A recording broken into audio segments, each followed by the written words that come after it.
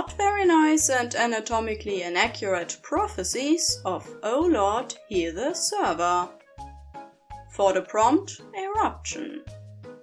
Explode or something, written by False Premise, read by John.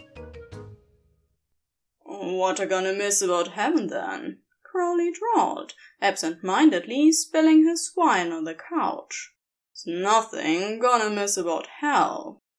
Aziraphale clicked his fingers, disappearing the red stain as he gave Crowley's question some thought. To his surprise, he could think of nothing. He shrugged. Nothing. Really? Aziraphale smiled. He giggled as the sweet joy of it bubbled up in him. He was free. Nothing at all. I'll drink to that, Crowley said, raising his glass. But instead of raising his, Aziraphale frowned. You've thought of something, Crowley said, lowering his glass. Aziraphale shook his head. No, nothing I'd miss. I just remembered what the angel at reception said when I turned in my ID. Oh? Something about wouldn't I miss, the whole intermingling thing. I explained that I had been avoiding it for some time anyway. Aziraphale sighed and took a sip. I always found it rather awkward, to be honest. His head suddenly felt quite light. He put down his glass of wine. Perhaps he'd had enough. Right. The intermingling thing. Crowley licked his lips. Do it in hell too. Differently, of course. More hellish. But I avoided it too. It really is terribly awkward, isn't it? Aziraphale said in a rush. Temporarily occupying the same point of space and time. I can't imagine why everyone else seems to like it so. I would only be comfortable doing that with, his face warmed, and he quickly took his glass in hand again, swallowing down his words with a long gulp. What did they say? Who? The angel, Crowley replied with a hand wave. At reception. Oh, right, Aziraphale laughed. Well, she had the most ridiculous idea that I'd become all pent up or something. As if one day I don't know, erupt like a volcano. Quite silly. Crowley snorted. He took a long gulp of wine. Aziraphale watched his Adam's apple bob in his long, slender neck. Looking down at the floor, Crowley said, Anyway, we could always, if you need it, could be part of the new arrangement. Aziraphale's heart thudded in his chest, his mouth suddenly dry. What? Really? Crowley shrugged, still looking at the floor. Yeah, sure, whatever. We've swapped bodies, so whatever. Do you think an angel and a demon? Course, Crowley said, finally meeting Aziraphale's eye.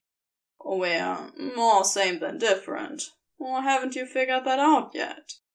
But, of course, Aziraphale had figured that out. Still, intermingling with Crowley. His head spun. Perhaps it would be good to stretch the old quantum muscles, he heard himself saying.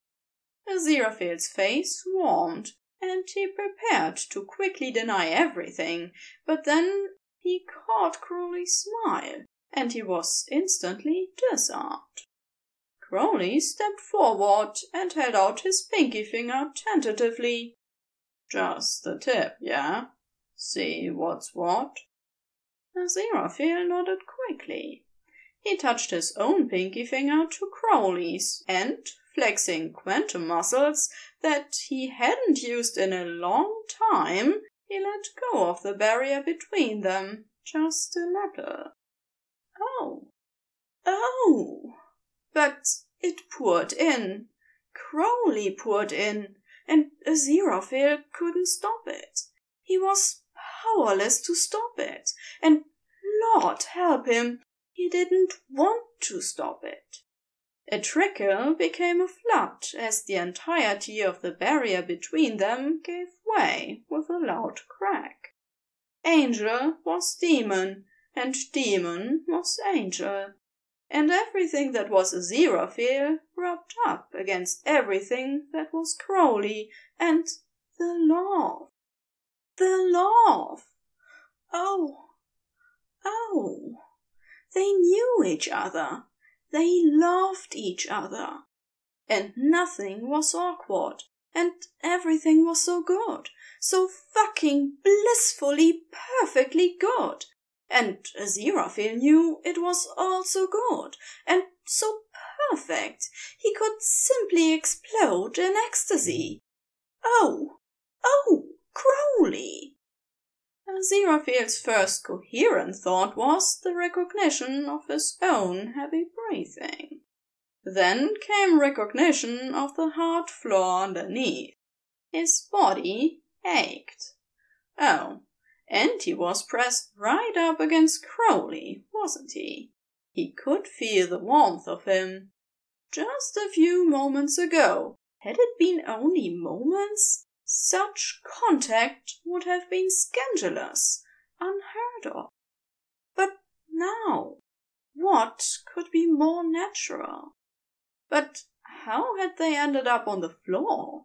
And so sticky. They were covered in... Oh, good Lord! Shit, Crowley said as he pulled himself up. I'll clean up the mess, Angel. At first, Aziraphale thought Crowley meant copious amounts of, fluid covering them both. But no. Crowley sat up and waved around them. The bookshop was in utter disarray. Books were everywhere. Aziraphale's precious books. It was like someone had taken his beloved bookshop, turned it upside down, and shaken it. Oh! Aziraphale gasped. Crowley clicked his fingers, and the bookshop instantly rearranged, Aziraphale's trinkets rebuilding, his books reshelving. Thank you, Aziraphale said. He clicked his own fingers, disappearing the sticky fluid, and fixing the worst of Crowley's shelving errors. What happened? I think maybe that receptionist had a point. That, or, well, he swallowed. Aziraphale laughed. Oh, you're going to be shy with me now? Shut up. Or it's because, well, you know. Don't you? Aziraphale smiled. He did. He'd known a long time, really, but it was all undeniable now. I love you too, Crowley. The end.